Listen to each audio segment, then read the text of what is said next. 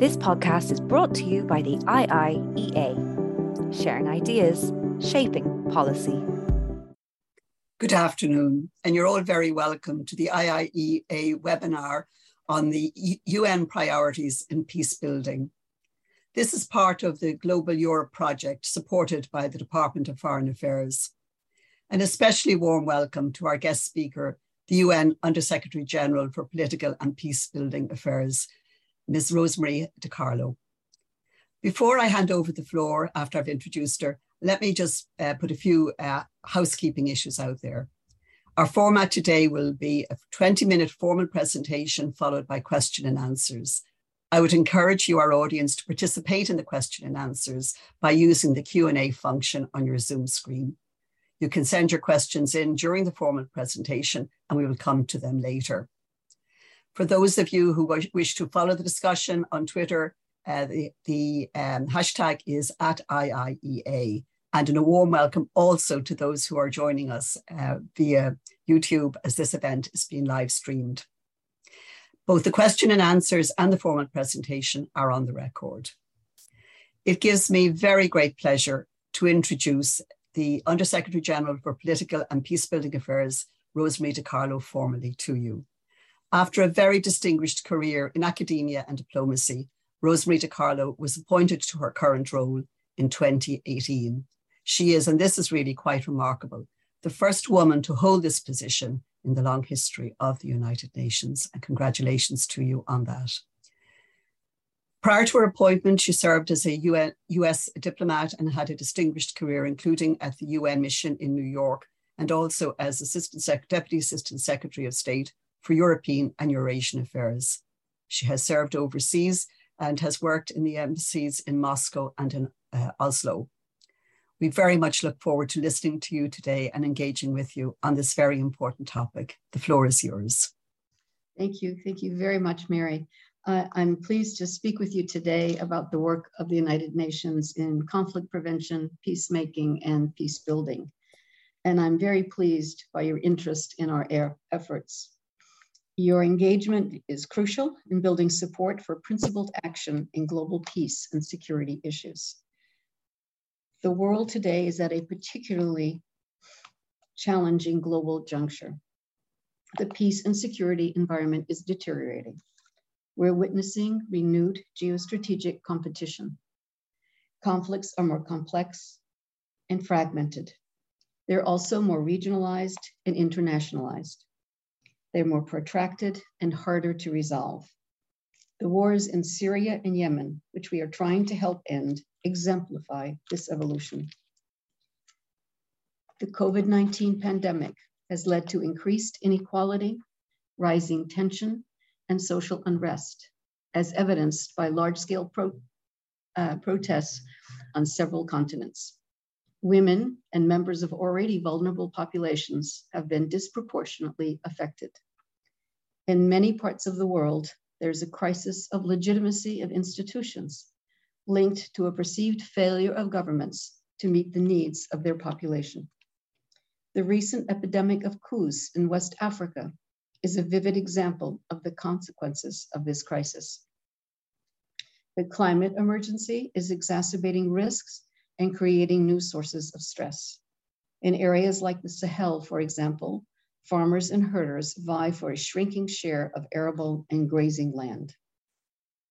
Conflicts are becoming increasingly hybrid, fought on the battlefield and online.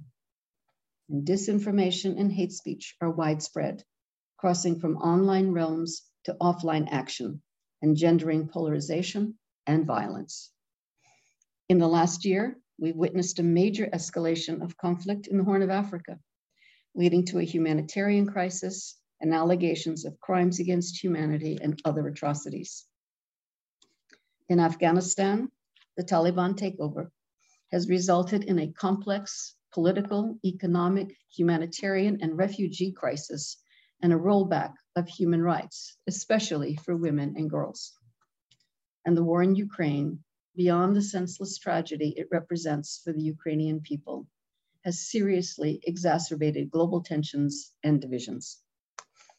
These challenges and how we meet them have monumental implications for international peace and security. We're facing a test of the effectiveness of the global collective security architecture and of multilateralism itself. The need to come together to rebuild a common understanding on how to address these challenges is therefore obvious. This is why the Secretary General reached out to the UN membership in his report, Our Common Agenda, in September 2021. As part of it, the Secretary General called for a new agenda for peace. This initiative has at its core the prevention of conflicts and the building of peace, with a range of priorities from reducing strategic risks of nuclear weapons to placing women and girls at the center of our efforts to encouraging more investment in prevention and peace building. As the Secretary General argues in Our Common Agenda, to protect and manage the global public good of peace, we need a better understanding of the underlying drivers of conflict, a renewed effort to agree on more effective collective security responses, and a meaningful set of steps to manage emerging risks. So what are we proposing to do, you might ask, and what are we doing? Let me just give a few examples. First, there is a need to expand analysis and look at a wider range of stress factors that may trigger conflict or violence. For example, we're now incorporating a political economy approach as well as a gender and climate lens to our analysis. We're aiming for data-driven approaches to mediation and conflict prevention, and we're investing greater efforts on new threats to peace and security. For example, most of our special political missions and peacekeeping operations are in countries that are highly climate vulnerable. Therefore, along with the UN Environment Program and the UN Development Program, my department established the Climate Security Mechanism, which provides analysis and early warning on the potential impact of climate on security. With this information, our representatives and envoys in the field advise governments on risk mitigation and work with local communities on resource sharing and other issues. Ireland, during its tenure as an elected member of the Security Council, has worked hard to galvanize action to address this double vulnerability of climate and conflict. Similarly, we're looking more systematically at the impact of digital technologies, including the increasing central role that social media plays in our societies and how it can be instrumentalized for offline harm, as we saw to devastating effect in Myanmar. Second, inclusion must be front and center in our efforts to promote peace and more broadly as a guiding principle for the United Nations. The rationale of the Sustainable Development Goals, to leave no one behind, is a plan for inclusion. It's also crucial for peace and political processes. Women's full, equal, and meaningful participation, another area where Ireland has been an important champion in the Security Council, has to be a major priority. While progress has been slow, efforts such as the Syrian Women's Advisory Board and the Yemeni Women's Technical Advisory Group show that we can make a positive contribution to this agenda. The inclusion of youth across the various dimensions of the UN's work is also critical, particularly engaging young people in efforts to prevent violence and promote peace. Third, initiatives to prevent and resolve conflicts must take place alongside long-term peace-building efforts that address the underlying reasons for violence. This is our approach to address complex challenges, such as in Burkina Faso, where fragility as well as the effects of the ongoing crisis in neighboring Mali place significant stress on state institutions and political stability. Our aim is to support local authorities charged with taking part in dialogue, conflict prevention, and peace building. This is why, along with the UN Development Program, we deploy peace and development advisors to advise governments in 60 different countries and contexts, ranging from Ecuador to Nigeria to the Maldives. Fourth area we're focusing on, as a growing number of conflicts or crises are felt beyond national borders, there's a need to increase regional approaches. Through our Regional Center for Preventive Diplomacy for Central Asia, we've been supporting dialogue amongst the 5 Central Asian countries on issues related to the sharing of water resources. We're also placing great emphasis on working in tandem with regional and sub-regional organizations who are well positioned to respond to emerging crises for their respective regions. For example, our mission in Sudan is working with the African Union and the Intergovernmental Agency on Development to facilitate negotiations on Sudan's transition to democratic governance. And finally, there's a need to invest in diplomacy for peace and engage to find political solutions to long-lasting conflicts. We spare no effort to capitalize even on small windows of opportunity. Our work in Yemen is a case in point. Our special envoy painstakingly engaged with parties in support of a nationwide truce, which commenced in April 2022 and has just been extended for another 2 months. Although still fragile, this is a major milestone in one of the bloodiest civil wars in recent history. Before I conclude, I'd like to say more about the war in Ukraine. The General Assembly has made clear in 2 resolutions that Russia's invasion is a violation of Ukraine's sovereignty and territorial integrity, and a violation of the Charter of the United Nations. The war continues to exact a horrific toll on the people of Ukraine. The United Nations is providing humanitarian assistance, reaching over 7 million people so far, and providing support to refugees and internally displaced persons. The war has set in motion a crisis that is also adversely affecting food security, global energy markets, and financial systems. It has already aggravated vulnerabilities in many parts of the developing world. This is why the Secretary General established the Global Crisis Response Group on Food, Energy, and Finance. The group is mobilizing the entire UN system, multilateral development banks, and other international institutions to help countries face these challenges. The group has just released its latest findings, and they're chilling. Prices are near record highs for food. Fertilizer prices have more than doubled. The World Food Programme estimates the ripple effects of the war could increase the number of people facing severe food insecurity by 47 million in 2022. For this reason, the UN is now working with partners to enable the safe and secure export of Ukrainian-produced food and unimpeded access to global markets for Russian food and fertilizers to prevent a devastating crisis. The war is also having an impact that is less immediately obvious, but potentially just as dangerous. The violence has seriously damaged Europe's security architecture and threatens to undo the painstaking and gradual work of over 3/4 of a century to durably rid the continent of insecurity and instability. The longer it continues, the more it will weaken the European and global institutions and mechanisms dedicated to preserve peace and security. A political solution to the war, then, is imperative for Ukraine, for Russia, and for the world. And that solution must be in line with international law and the United Nations Charter. Thank you very much.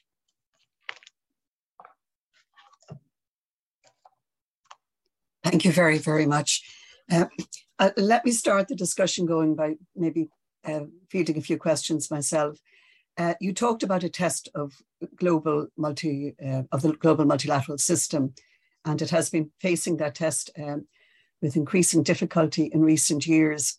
And you also outlined a list of steps that you have taken within the UN system itself to develop better and better tools that, if we had a more responsive system, could be more even effectively utilized. My first question to you, and my second question is related to it, is, given the paralysis amongst the permanent members of the Security Council, do you see the General Assembly as being able to play a more effective role? And I'm thinking in the context at this stage of the Liechtenstein-inspired resolution, which at least asked those using the veto to come in and explain it to the majority of countries. So that's my first question. Is this a positive sign, or will this just lead nowhere? And the second question I have is a resolution which Ireland co-sponsored with Niger on the issue of climate change and integrating such considerations relating to climate security into the work of peace building and conflict resolution. That was vetoed. But does that in any way inhibit your work in this area? Or are you able to continue developing your instruments in this area despite that use of a veto? Thank you. Thank you very much for both questions. On the first one, it's obviously clear to the world that the Security Council has not been able to come together on a range of issues over the last few years. It's been going on for a while, but it has reached quite a dramatic point now. I do see that regarding Ukraine, several members of the Council resorted to the General Assembly, first for resolutions condemning Russia's actions, a resolution also regarding the Human Rights Council and Russia's membership there. And then, of course, this latest resolution on explaining one's use of the veto. I think, I think both bodies can play a huge role in peace and security. The Security Council is charged with that role, but it's not as if the General Assembly hasn't played a role throughout on various issues, humanitarian and others.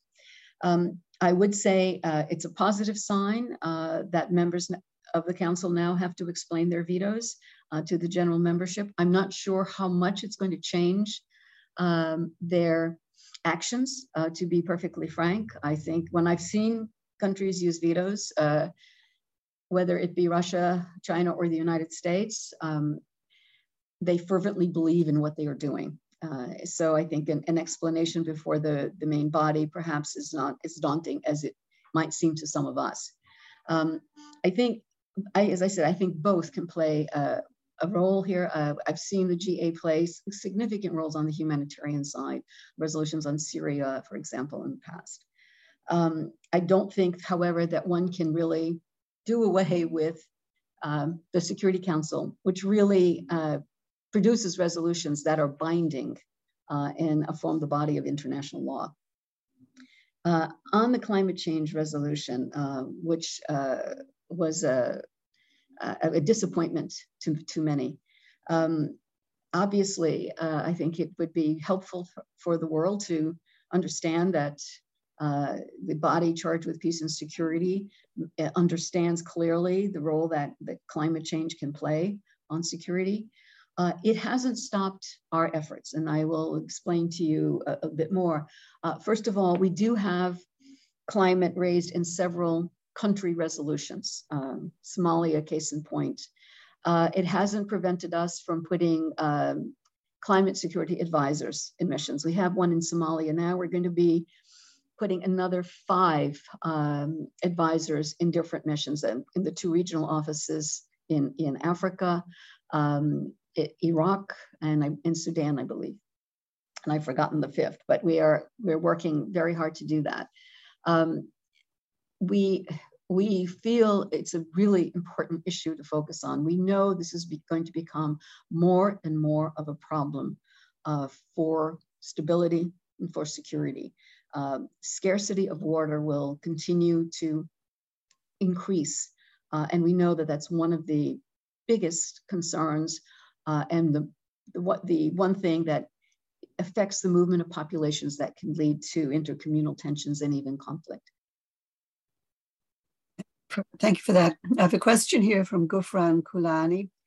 Now let me read it out. Noting that the Undersecretary General has previously called for the release of those arbitrarily detained in Syria, as the Assad regime continues to forcibly disappear many Syrians in areas under its control. 1, do you have any hope for the release of detainees? And 2, will the UN and independent monitoring bodies gain access to all places of detention?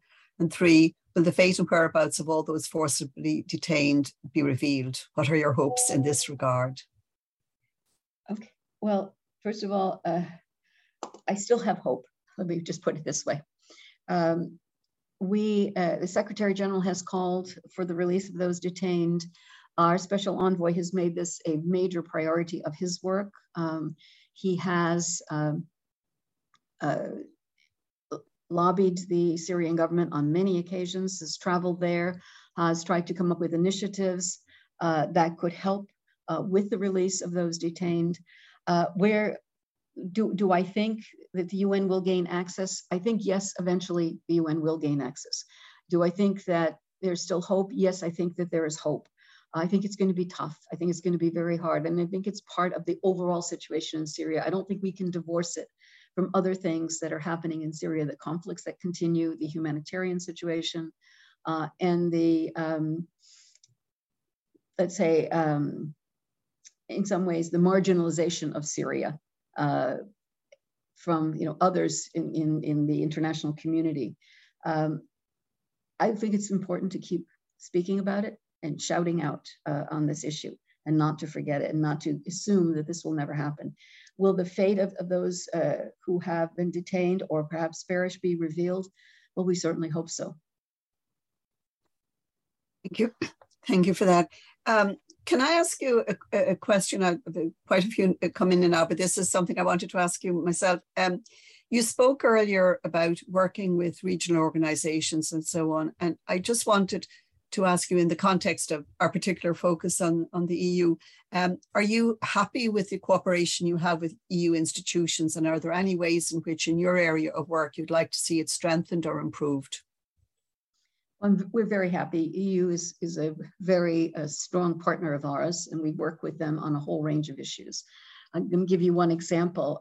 We had a quartet that worked on Somalia. It was the UN, the EU, African Union, and IGAD. We started at the very beginning when there was plans for the elections, working with them on getting those elections on the books, implemented a peaceful transition of power, and also work together on the support for the African Union's force that is combating terrorist activity in Somalia. We've had a tremendous relationship with them on that. We work with them on a whole range of issues. So I can't think of anything that is lacking, frankly, in our relationship. Working with them on Sudan now as well, on a whole range of things. We've got a crisis response group that meets regularly in different fora where we are cooperating at various levels with the European Union. Obviously, the European Union has brought resources to many of the initiatives that the UN is involved in. We are very grateful for that.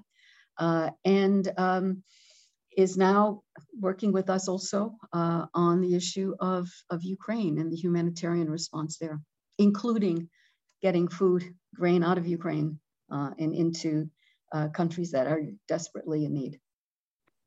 That brings me into another question, and this question is from Keelan O'Sullivan, a development researcher at the IIEA.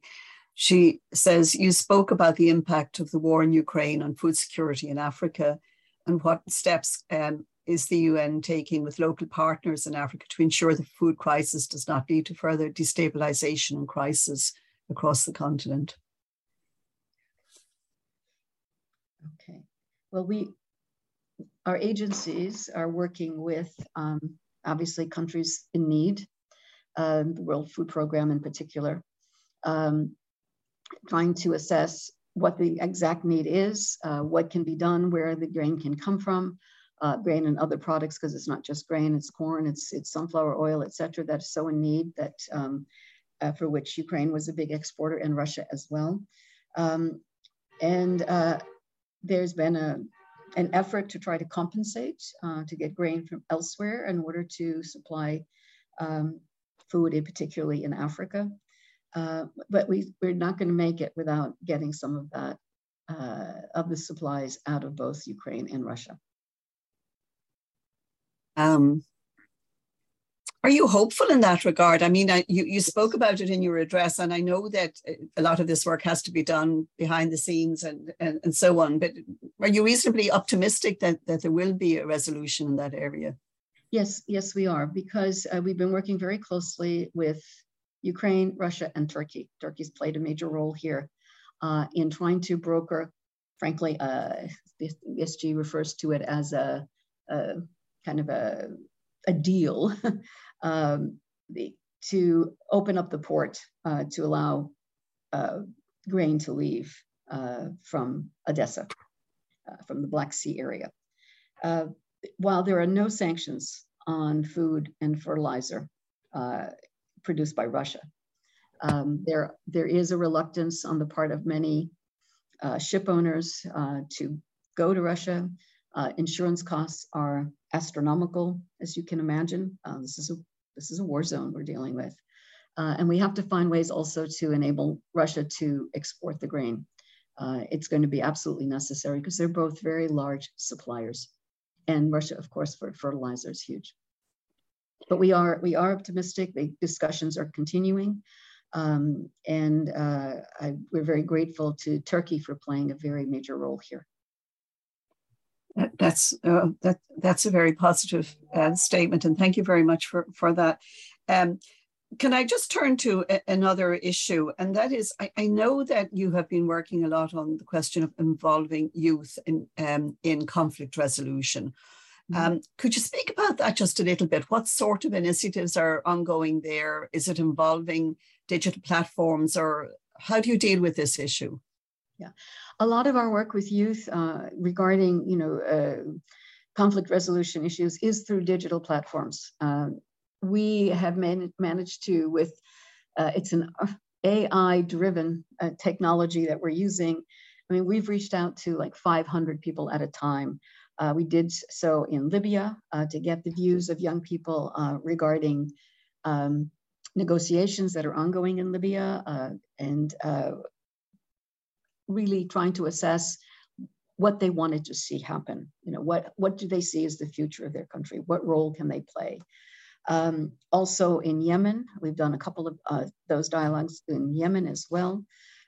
We find it extremely useful. This is something we started doing during the pandemic. There was no traveling around the world, and we started reaching out more virtually. But what we found was that we were able to reach individuals who normally are not engaged at all in such efforts.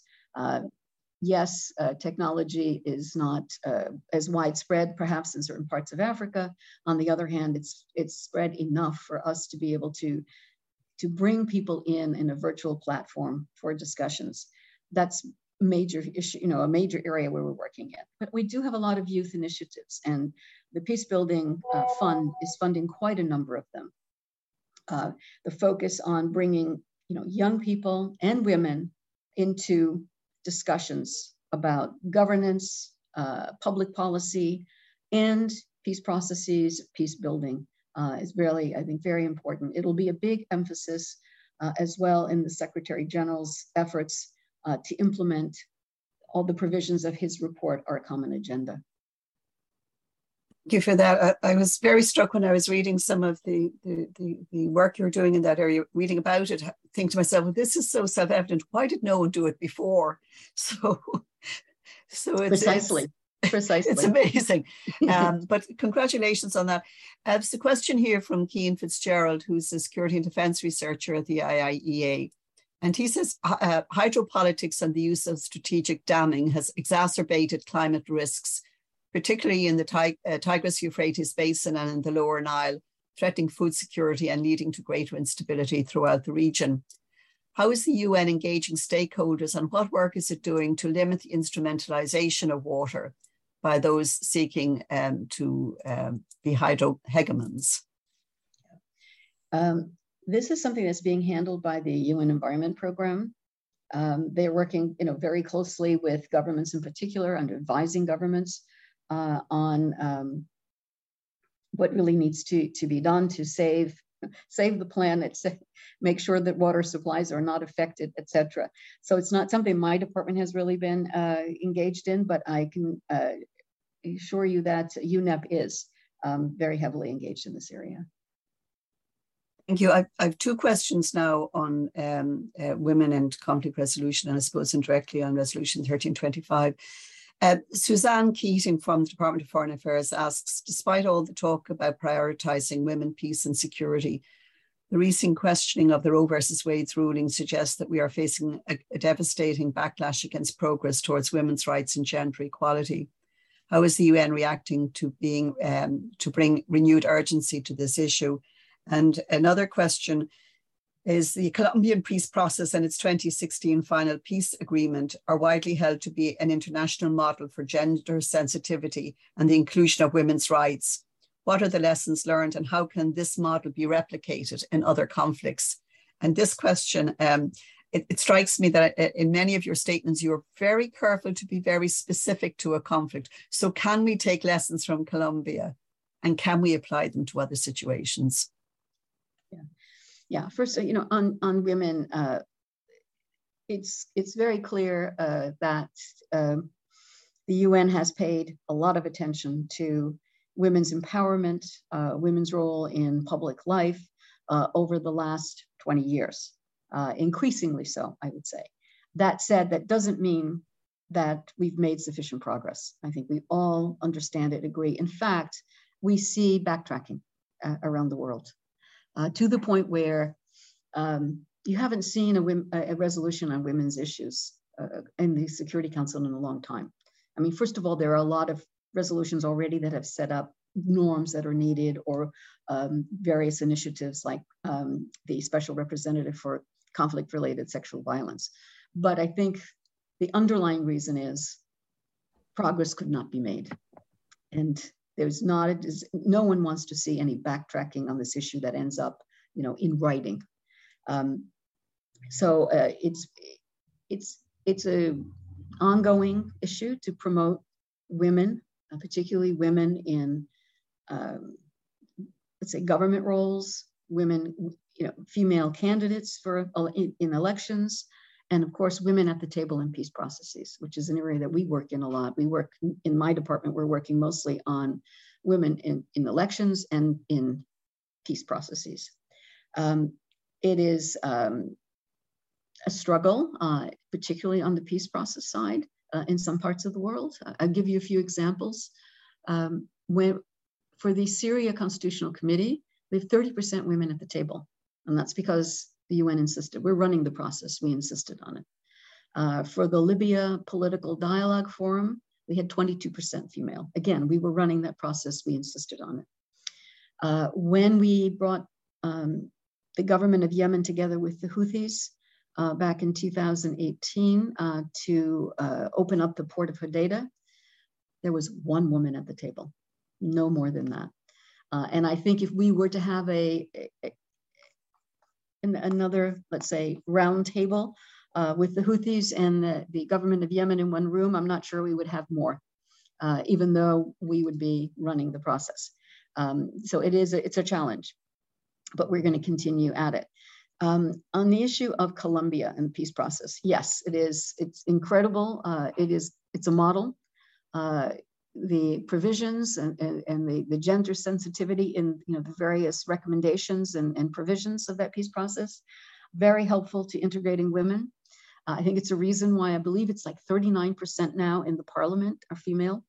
I think it's a reason why women have managed to really make inroads in public life, in governance.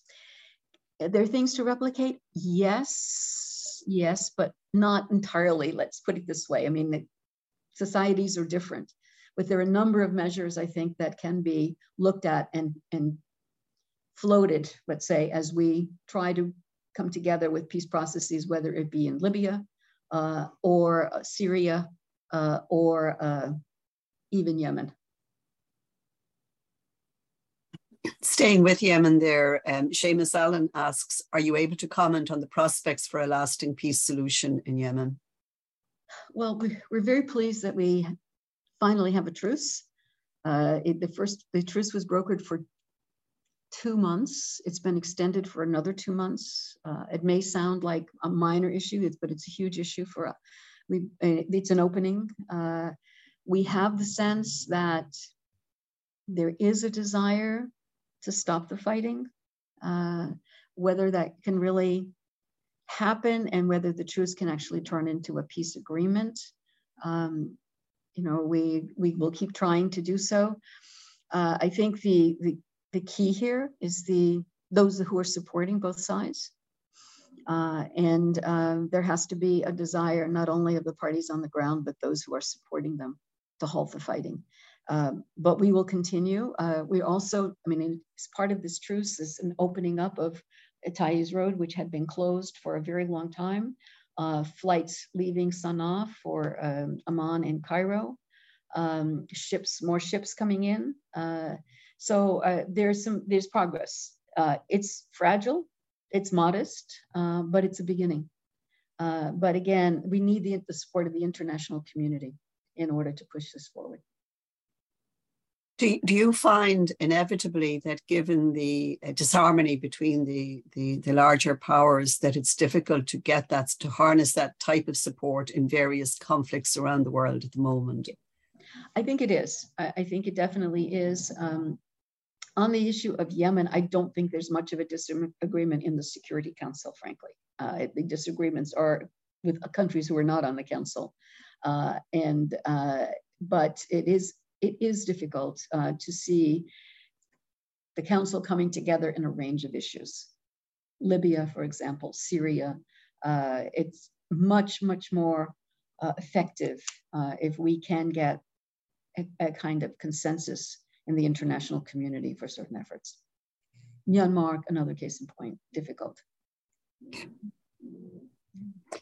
Valerie Hughes from Ireland Syria Solidarity asks, as Russia looks set to veto cross-border aid from Turkey to Idlib in July, how is a humanitarian catastrophe for millions of Syrians to be avoided? I think our goal is to get a renewed authorization for cross-border delivery of assistance.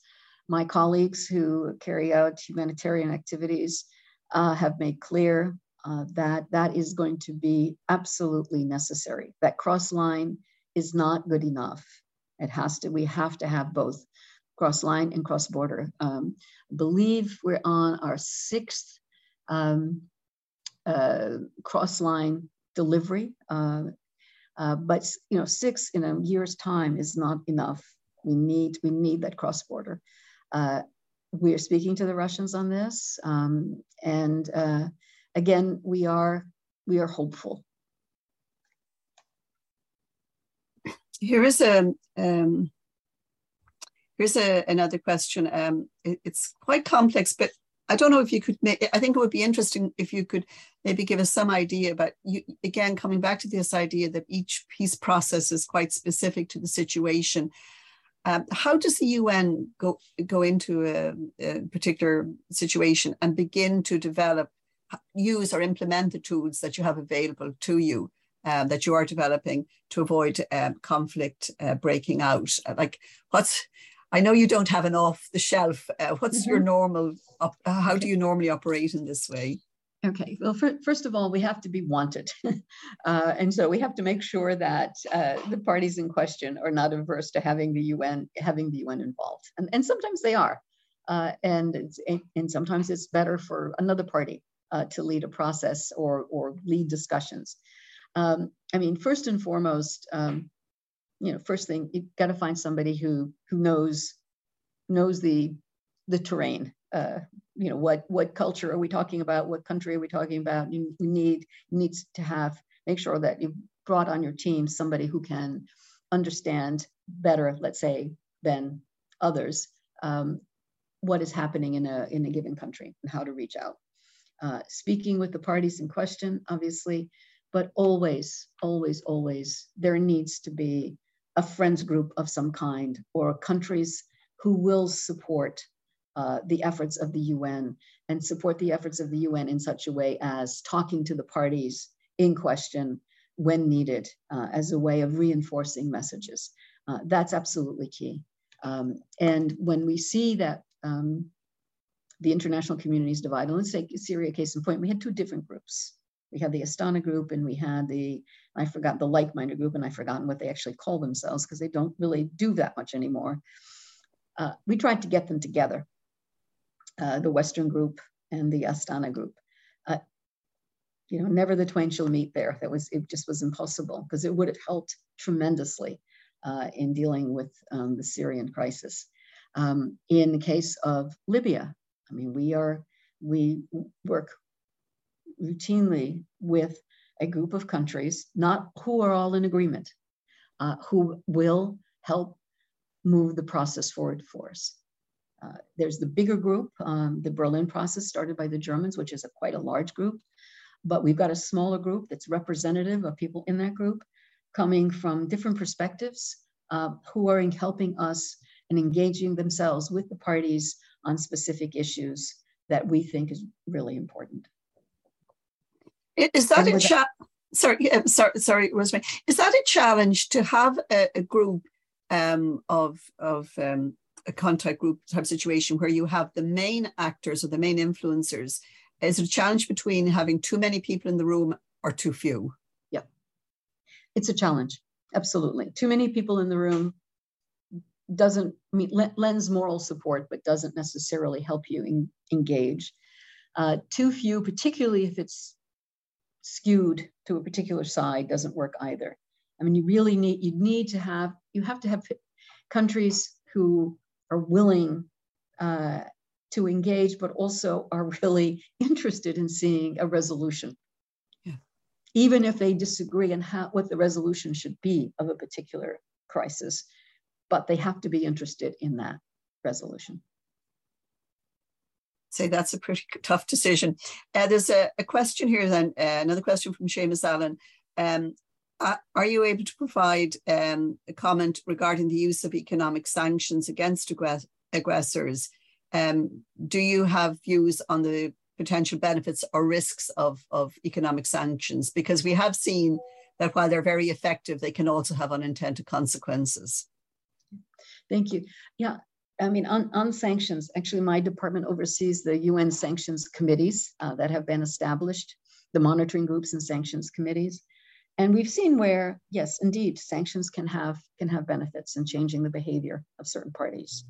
And the risks. And often the risks are more because there is overcompliance as opposed to lack of compliance.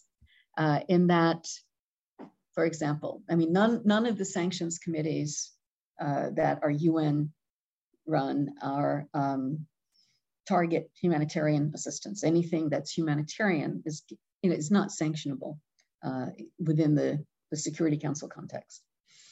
That said, what we see often is that member states, individual companies do not want to take the risk. So there's an overcompensation. And we're seeing a bit of that right now, frankly, with Ukraine, where there's overcompensation in implementation of some of the sanctions. You know, companies thinking, don't want to touch it because there are sanctions, and, you know, even though food is not sanctioned, don't really want to touch that. It's, you know, reputational risk, potentially crossing a line, not realizing it, etc. We've seen this on Iran, for example, with sanctions on Iran. So it has to be really, really carefully constructed. Any sanctions regime has to be really carefully constructed. And certainly, I mean, as I said, for the UN, humanitarian, we never have sanctions on anything humanitarian. The Security Council has been very, clear on that. But that often does not, let's say, it often translates again into lumping everything together. And can I just ask, because I think that's a very important issue you're mentioning there. Is it will they accept your reassurances? This is not against sanctions, or does it require some of the more powerful governments to come out and say clearly to their companies, there are no sanctions on shipping food or humanitarian goods? Absolutely. It requires the countries themselves are saying it, trying to explain a sanctions regime. First of all, we don't try to explain things that aren't ours, but it's got to come from the countries themselves. For example, on the issue of export of Russian food and fertilizers, the U.S. has said that they're willing to issue what they call confidence letters to companies to explain. these items are not under sanction. Not only do we are we not opposed to what you would do in terms of shipping grain, we promote the idea that you do it. And this is needed because, as I said, there's a sense of reputational risk venturing and dealing with a country that might be under sanctions for whatever, to extend to all kinds of other areas. That's a very interesting point. It's another question here from Alex Conway, who is an EU affairs researcher at the IIEA, and he's referring to the peace process on the island of Ireland and the impact on that of the decision of the British government to unilaterally revise the Northern Ireland Protocol to its Brexit agreement with the EU. Do you have any views on this issue? This is an issue I would leave to to Ireland, the UK, and the EU. I would say. I mean, certainly, there's been peace in the area for quite a long time, and that's the goal going forward. Peace and prosperity. Yeah. Yes, thank you. And it's a question from Ekaterina Tarashova, and she asks, and I think it's response to your earlier an earlier question to which you replied, and she asks, how do you remain hopeful about Russia's cooperation when they've shown such a disregard about international laws and norms? Okay, I think we're talking about food and fertilizer here. We're not talking overall peace process, right? Because of the indications they've given, because I don't think they want to be perceived as a spoiler in the developing world. I think Russia has obviously maintained close relations with a number of countries over the years, continues to do so. And certainly at this point, is concerned about its reputation going forward. And we've had indications that they want to help resolve this problem. And we will take them at their word and do our best to try to make this happen. We've had a wide range of questions. So if you permit me, I'm going to end with a personal question. Okay. Sitting where we're sitting now, and we look in at the UN and we see deadlock by and large. But sitting where you are, there you see problems to be solved. How do you manage to continue to motivate people, your own staff included, when you see the difficulties you have to surmount to get the smallest achievement? Well, frankly, it's not very hard to motivate them. I have a very motivated crew. And we take small gains as hope for larger gains. Put it this way: I mean, case in point, Yemen. We were dancing for joy. A 2-month truce was a huge thing, given what's been going on in that country, and we want to turn it into something longer. Similarly, as you mentioned, the food crisis and the export of grain and other products. We're willing to keep at it until we get some traction and success. Now, do we always have success? No. Let's look at Syria, where it's been dragging on since 2011. And it is very sad. And refugees not willing to go home, understandably so. They don't feel the conditions are right. Our role is to take care of those refugees as best as possible. Do we see a light at the end of the tunnel in Syria?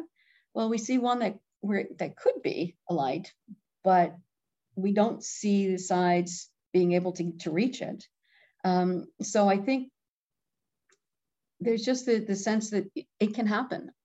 I was, talking to a colleague who said, remember, it took over 20 years for North Macedonia and Greece to negotiate the name of the country, but it happened. So, yeah, peace comes dripping slowly, the words of the poet.